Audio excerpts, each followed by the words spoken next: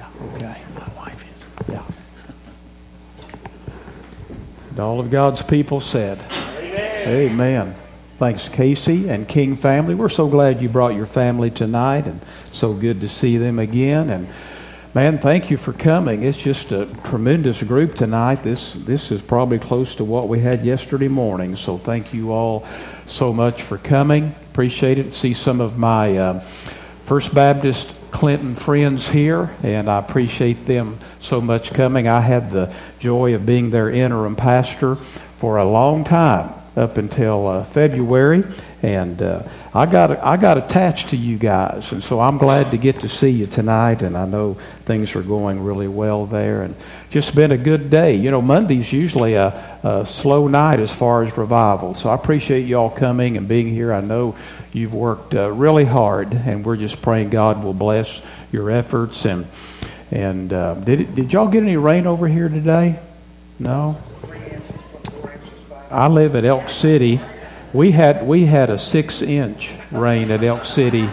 I looked outside, and the raindrops were 6 inches apart. So, yeah. Yeah, take whatever we can get. Well, let's take our Bibles and turn tonight to Revelation 2, Revelation chapter 2. And I want to speak about love tonight, how important it is in the church. And I want to use the letter that Jesus penned to the church of Ephesus. So if you need a title tonight, I'm calling this one Love Grows Cold. And you see that in the church of Ephesus. And he said some things to that church that I think are good for us to hear and relevant for us to come and look at tonight. So Revelation chapter 2, and in Revelation 1, we have this picture of Jesus. And then what Jesus does in Revelation 2 and 3, he writes 7 letters to 7 churches. And the first one is Ephesus, and that's the one we're looking at tonight. So chapter 2, verse 1, to the angel of the church in Ephesus write, the one who holds the 7 stars in his right hand, the one who walks among the 7 golden lampstands, says this, I know your deeds and your toil and perseverance, and that you cannot tolerate evil men. And you put to the test those who call themselves apostles, and they are not. And you found them to be false. And you have perseverance and have endured for my name's sake, and have not grown weary. Nevertheless, but I have this against you, that you have left your first love. Therefore remember from where you've fallen, and repent, and do the deeds you did at first. Or else I am coming to you, and will remove your lampstand out of its place, unless you repent. Yet this you do have, that you hate the deeds of the Nicolaitans, which I also hate. He who has an ear, let him hear what the Spirit says to the churches. To him who overcomes, I will grant to eat of the tree of life, which is in the paradise of God. Father, we pray you'll bless your word to our hearts tonight. Just send your Holy Spirit to be our teacher tonight. And we pray this in Jesus' name. Amen. Well, in this letter, you clearly see how love can grow cold. Sometimes love can be a very fickle thing. We know that sometimes people fall out of love in their relationships. Sometimes husbands and wives do. As a pastor many years, I would have couples come to me for counseling, and they were thinking of getting a divorce, and they would say things like, I just don't love him anymore, or I just don't love her anymore. People can fall out of love with their work. They can fall out of love with their hobbies. Sometimes love just simply grows cold. Now, the tragedy of it is that this can happen spiritually as well. We see that in this text tonight, and we have other examples throughout the Scripture. Probably the best example would be a guy by the name of Demas. His love grew cold for the Lord.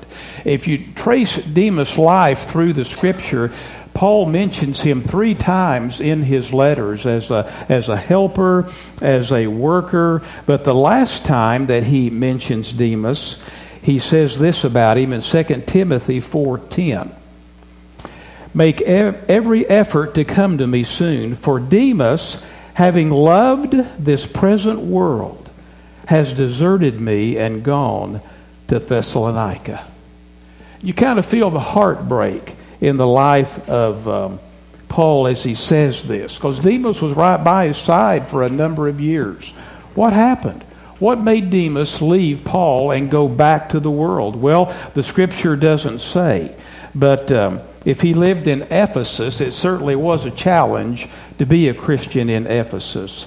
That ancient world, much like our world today, was a challenging place to live the Christian life. Ephesus, the city that is mentioned here, was a wealthy city. Had about 250,000 people that lived in Ephesus. It was a busy place with commercial life and trade and things like that.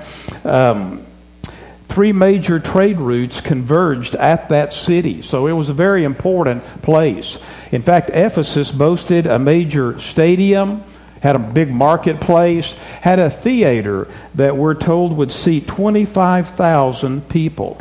In fact, it had one of the 7 wonders of the ancient world, the Temple of Diana, the great mother goddess.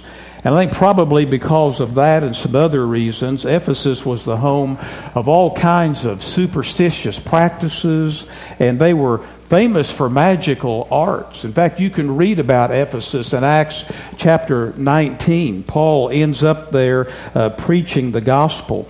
And in Acts 19:9, it says, Paul entered the synagogue and continued speaking out boldly for 3 months, reasoning and persuading them about the kingdom of God. And the gospel began to take hold to the point that in Acts 19 verse 18, as the name of Jesus was being preached and magnified, listen to this. It says, many also of those who had believed kept coming, confessing and disclosing their practices. And many of those who practiced magic brought their books together and began burning them in the sight of everyone. And they counted up the price of them and found it to be 50,000 pieces of silver. So the word of the Lord was growing mightily and prevailing. So we have this little window into the life of Ephesus. Paul preached there, taught for 3 years. And in spite of the Temple of Diana and the superstition and the magical arts and all of that, this church that was founded had a great beginning. Paul probably established the church at Ephesus in the early 60s, probably 60, 61 A.D. He spent 3 years teaching the Word of God there on his 3rd missionary journey. Their first pastor was a man by the name of Timothy. Remember Timothy, Paul's preacher boy. Other prominent believers at Ephesus were Aquila and Priscilla and a man by the name of Apollos. They had a great beginning. But here's the thing. They didn't finish well, because this is written to a church who fell out of love with Jesus. But they didn't even know it, because they had substituted activity for love. And so I want us to unpack tonight what Jesus says to this church. Now, the first thing he does is commend them. Verses 1, 2, and 3, he says a lot of good things about them. Notice he mentions Jesus first of all there. Verse 1, the one who holds the 7 stars in his right hand, and the one who walks among the 7 golden lampstands. Verse 1 reminds us that Jesus is there, and he knows what's going on in that church and in every church, right? He sees every strength, every weakness, and he speaks a message to them. In fact, and notice in verse 2, he said, I know your deeds. He knows every church. He knows our hearts. And he's still walking among his churches. Not only does he see Ephesus, Jesus sees First Baptist Church of Arapahoe, Oklahoma tonight. He says, I know your deeds. Now, what does he mean by deeds? Well, it's a broad word, probably referring to the actual service and ministry that they did there. I mean, these people, they were not shirkers, and they were not jerkers who would start and quit. They were workers. He said, I know your deeds. I know your toil. This word toil in that verse means something deeper than just deeds. Toil here has the idea of an effort that produces work at the cost of pain.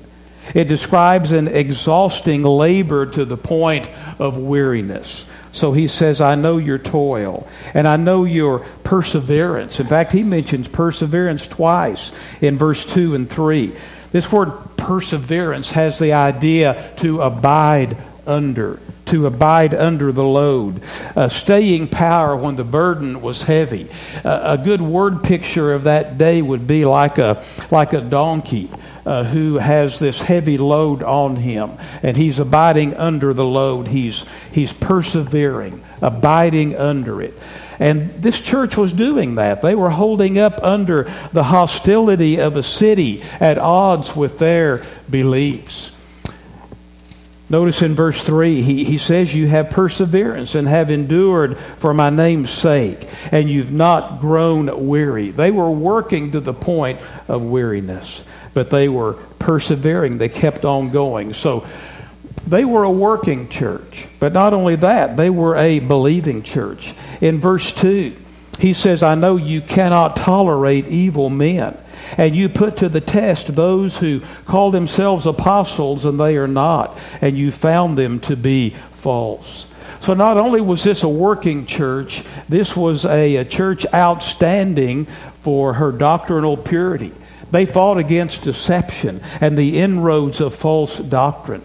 The people in this church had the ability to distinguish between true and false prophets. Notice, in fact, what he says in verse 6. He says, yet this you do have, that you hate the deeds of the Nicolaitans, which I also hate. Now, the Nicolaitans here, the Greek equivalent of this would be Balaam.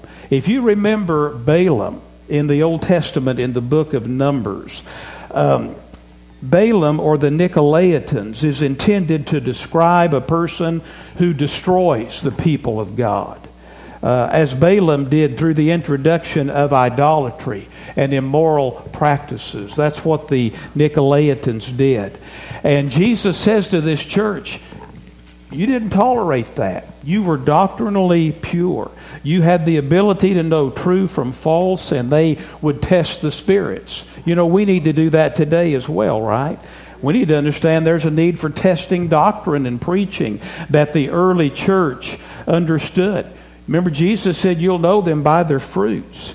And John in 1 John 4:1 says, Beloved, believe not every spirit, but test the spirits to see whether they are from God, because many false prophets have gone out into the world.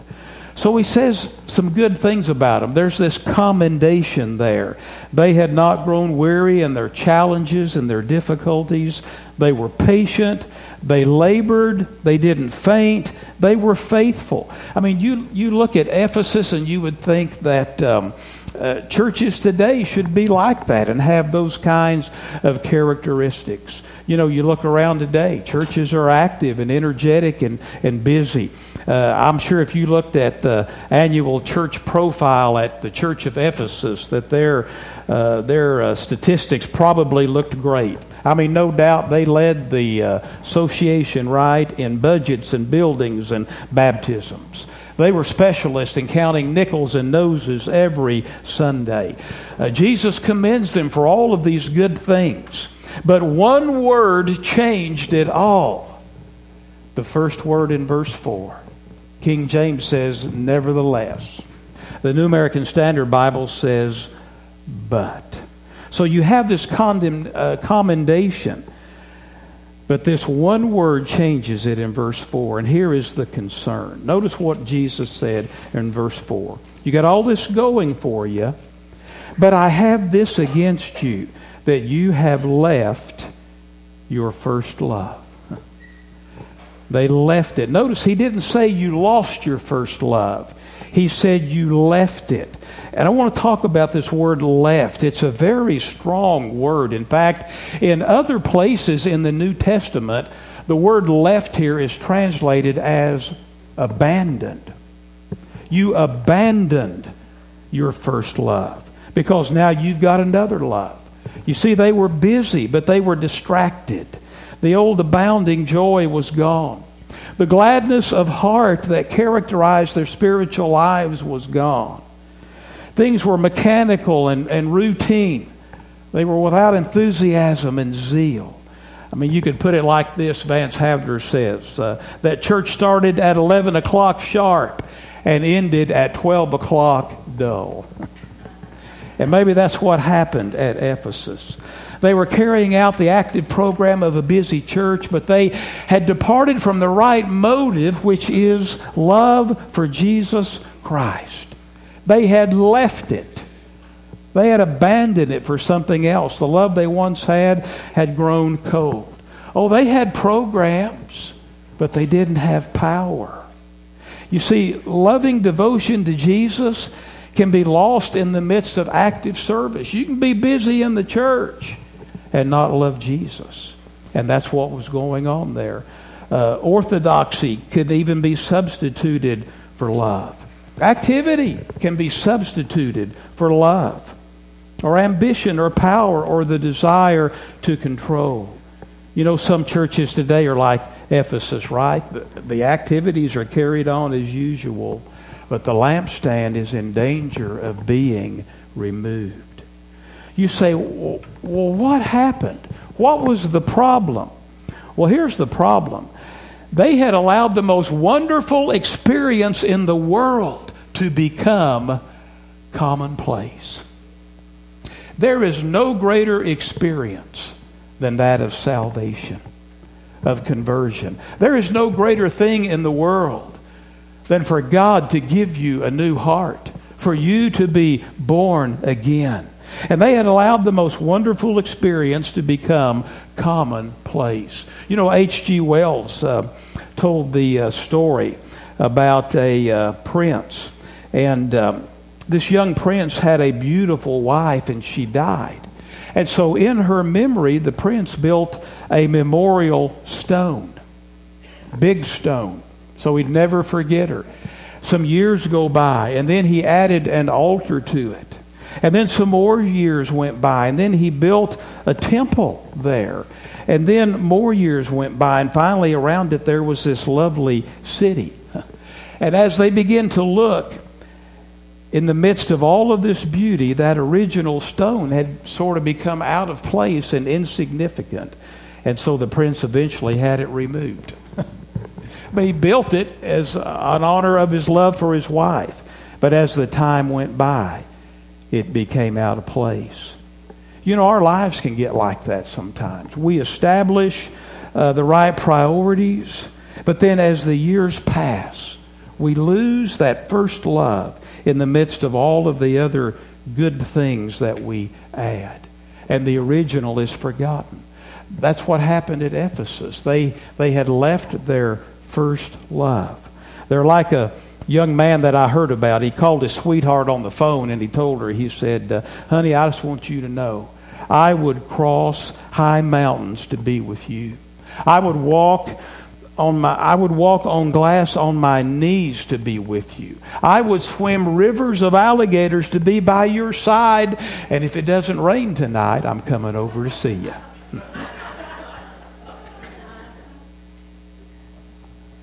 Love. First love. First love is a very intense love.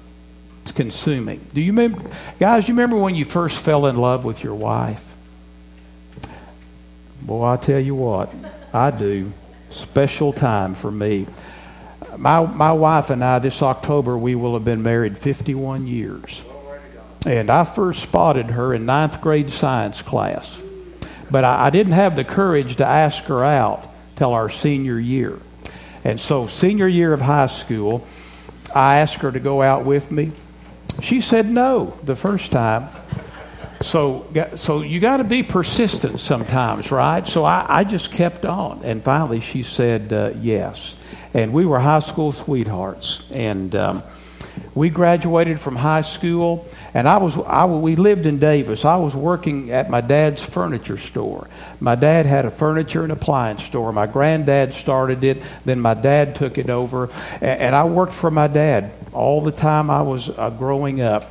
That summer, my wife, Joni, went to OBU. She wanted to go ahead and get an early start on college, so she went to OBU that summer. And I stayed at Davis, and we knew we were going to get married, so I saved every dime I could save while I was working for my dad that summer. And, boy, I'll tell you what, that summer was so hard because I only got to see her on the weekend. I could not wait till Friday night would come so that we could be together. And it was that way all throughout the summer. I'll tell you, she was absolutely my first love. And in so many ways, my only love. And I think about that, and then I think about Jesus. Do you remember when you first fell in love with Jesus? See, not only do I remember the first love that I have with my wife, but I also remember when I first got saved. I was a college student, and it was life-changing. It was life-transforming. I did not grow up in a Baptist church. I grew up in another church, and I went to church regularly. But I never remember hearing the gospel, Brother Don.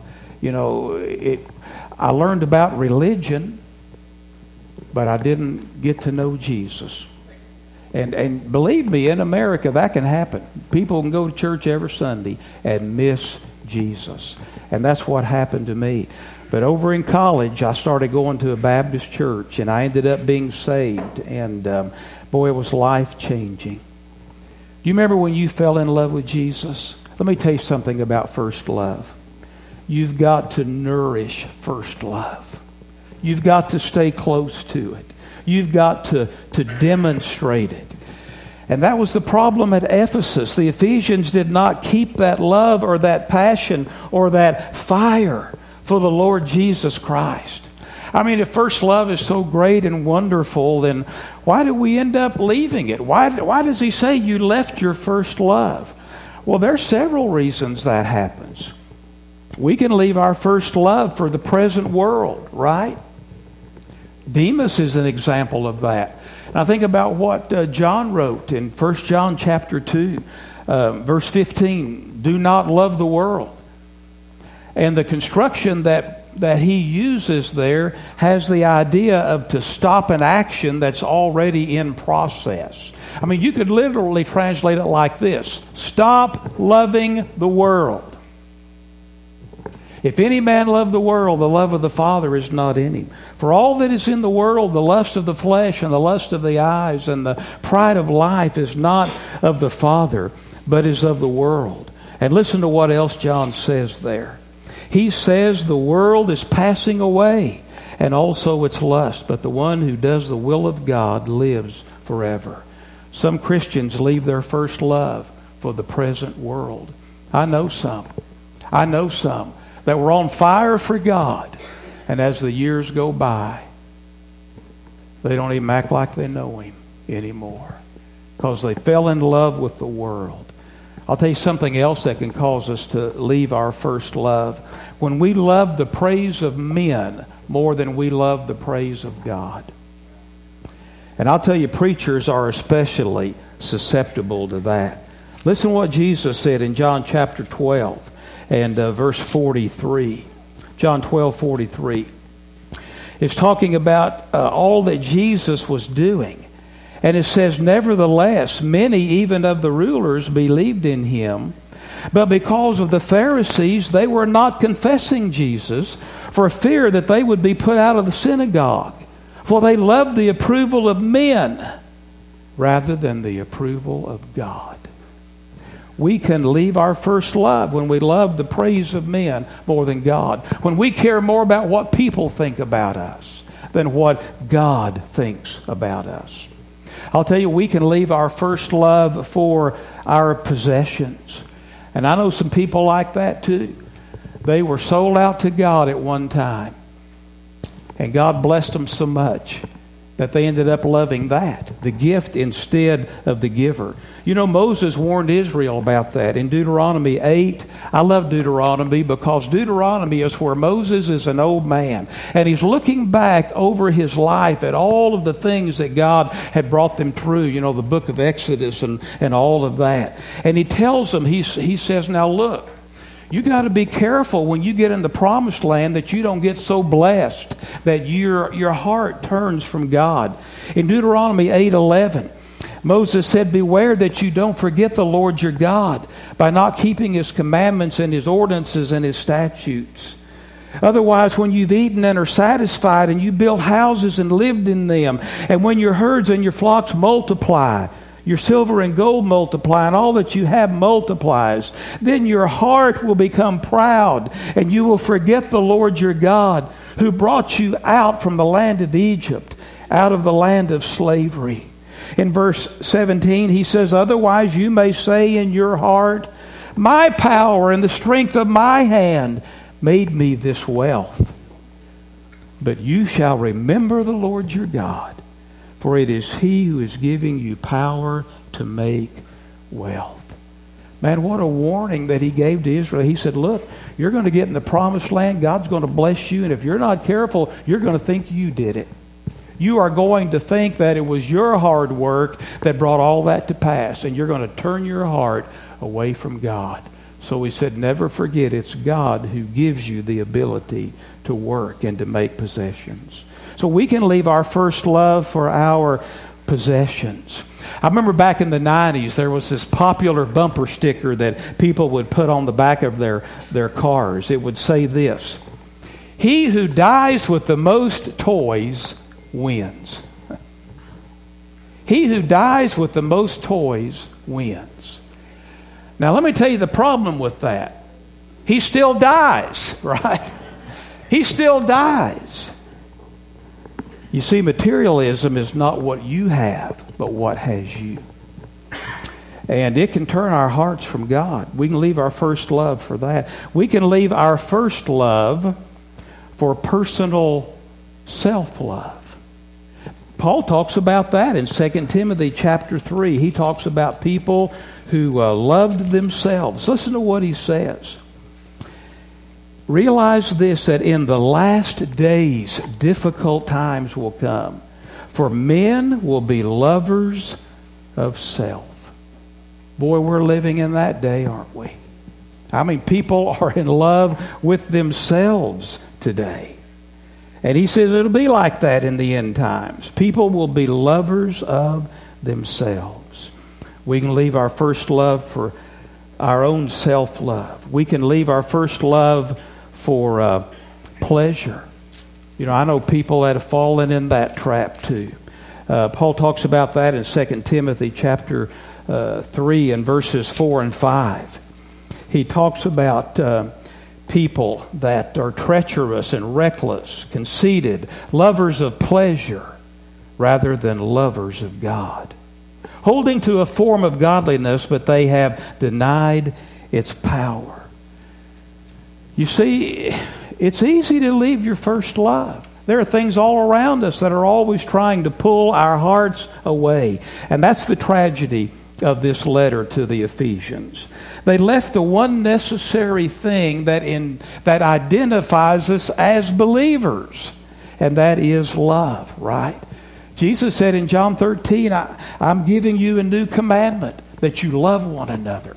As I've loved you, that you also love one another. By this shall all men know that you're my disciples, if you have love one for another. You see, love is what identifies us as believers.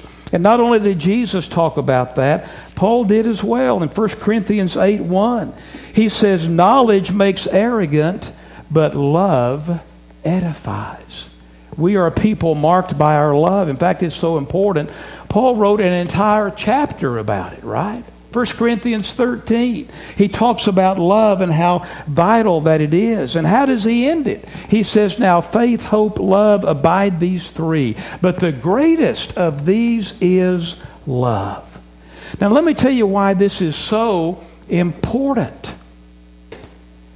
Because a cooling of love for Jesus is inevitably going to result in a cooling of love for His people and for the lost that need Christ. You see, when we're not loving Jesus anymore, it's not going to be long till we're not loving His people anymore. And so the question is, how do we stop it? How do we get back? That's the challenge, right? I read this quote several months ago by John Flavel. John Flavel was a Puritan who lived from 1627 to 1691. And I want you to listen to what he said. This hit my heart so much that I wrote it down. This is what he says. The greatest difficulty in conversion is to win the heart to God. And the greatest difficulty after conversion is to keep the heart with God. That's the truth, isn't it? And that's exactly what Jesus is telling the church in Ephesus. Before conversion, the greatest difficulty is to win the heart. And the greatest difficulty after we're saved is to keep our heart with God. Now, I've been a Christian a long time. Somehow I had in my mind, that the longer you're a Christian, that the easier this gets. It doesn't get any easier. It gets harder.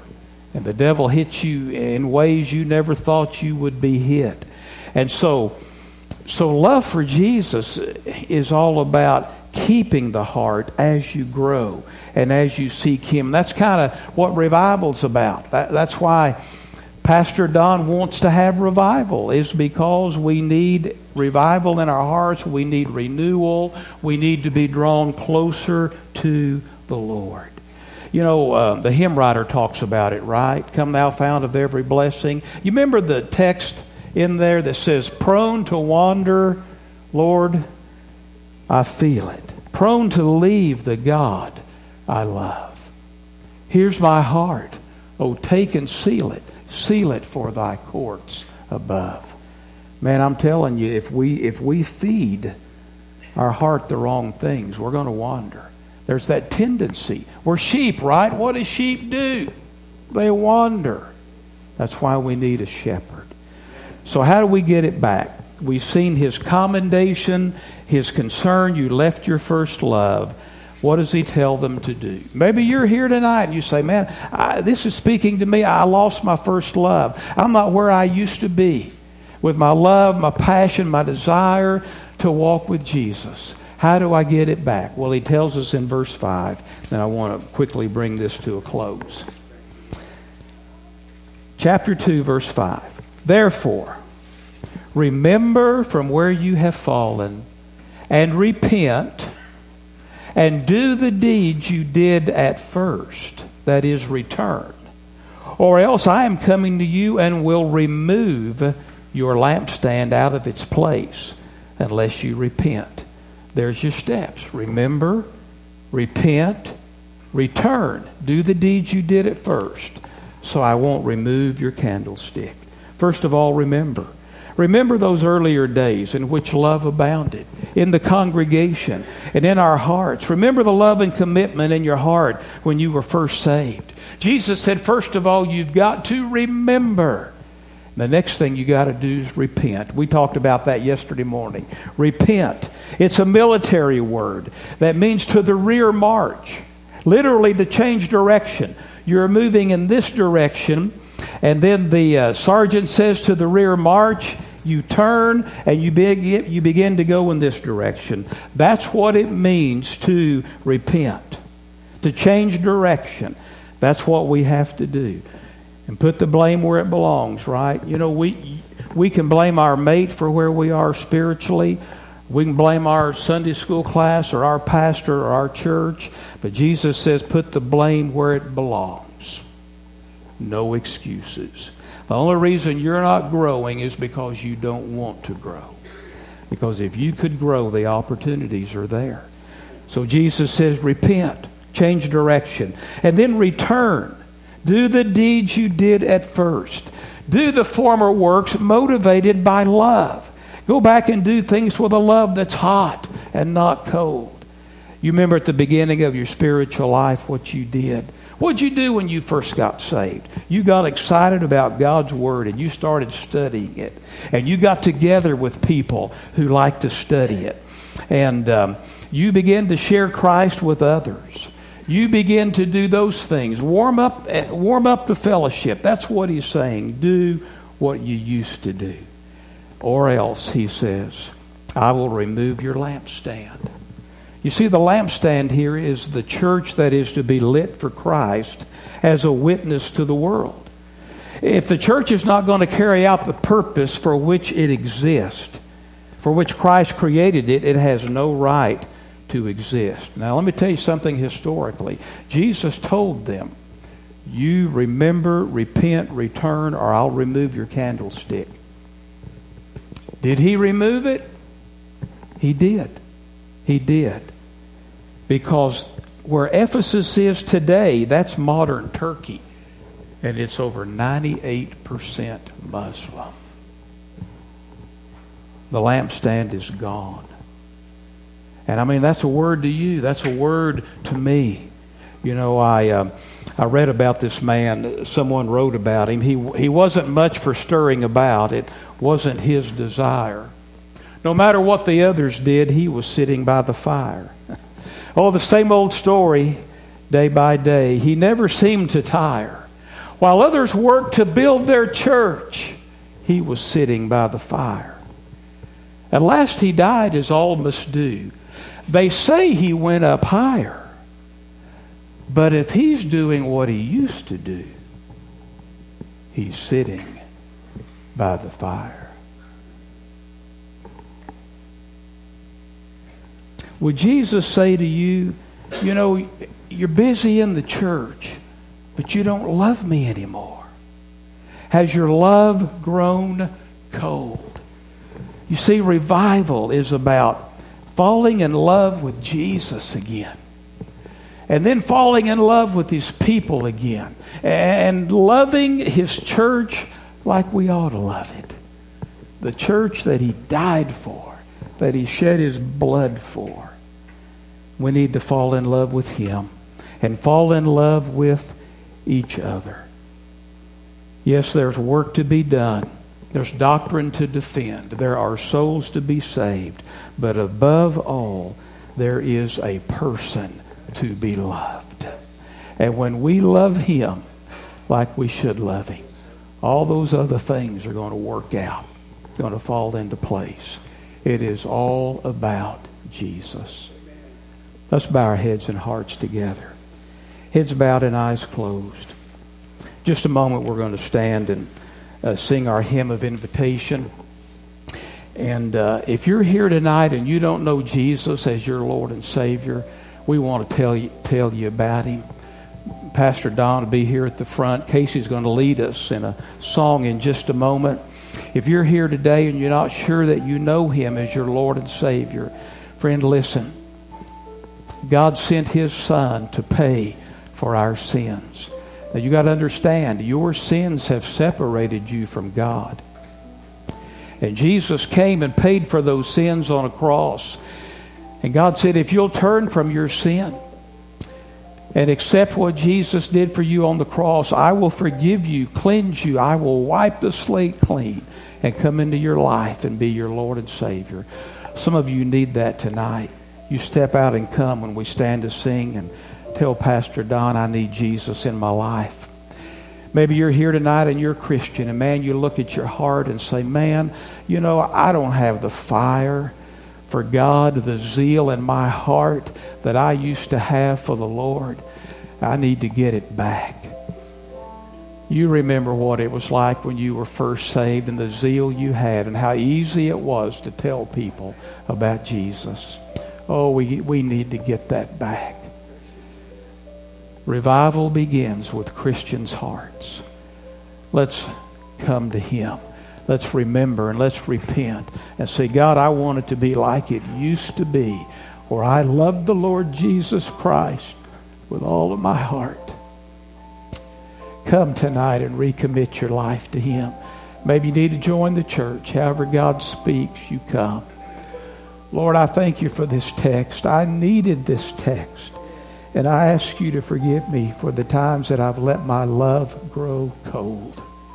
And Lord, I pray you'll just fire up the Spirit of God in my heart and in all of our hearts tonight. That we'll remember what it was like when we were on fire for you, and that we would turn from the things that are hindering that and return and do what we used to do. God, we don't want you to move the lampstand. We don't want you to remove it. God, would you tonight work in our hearts and just renew us, revive us, give us what we need, Lord, to love you as you deserve to be loved. And we pray it all in Jesus' name. Amen. Let's stand together. We're going to sing. Casey will lead us. Pastor Don's here. Let's surrender to the Lord tonight.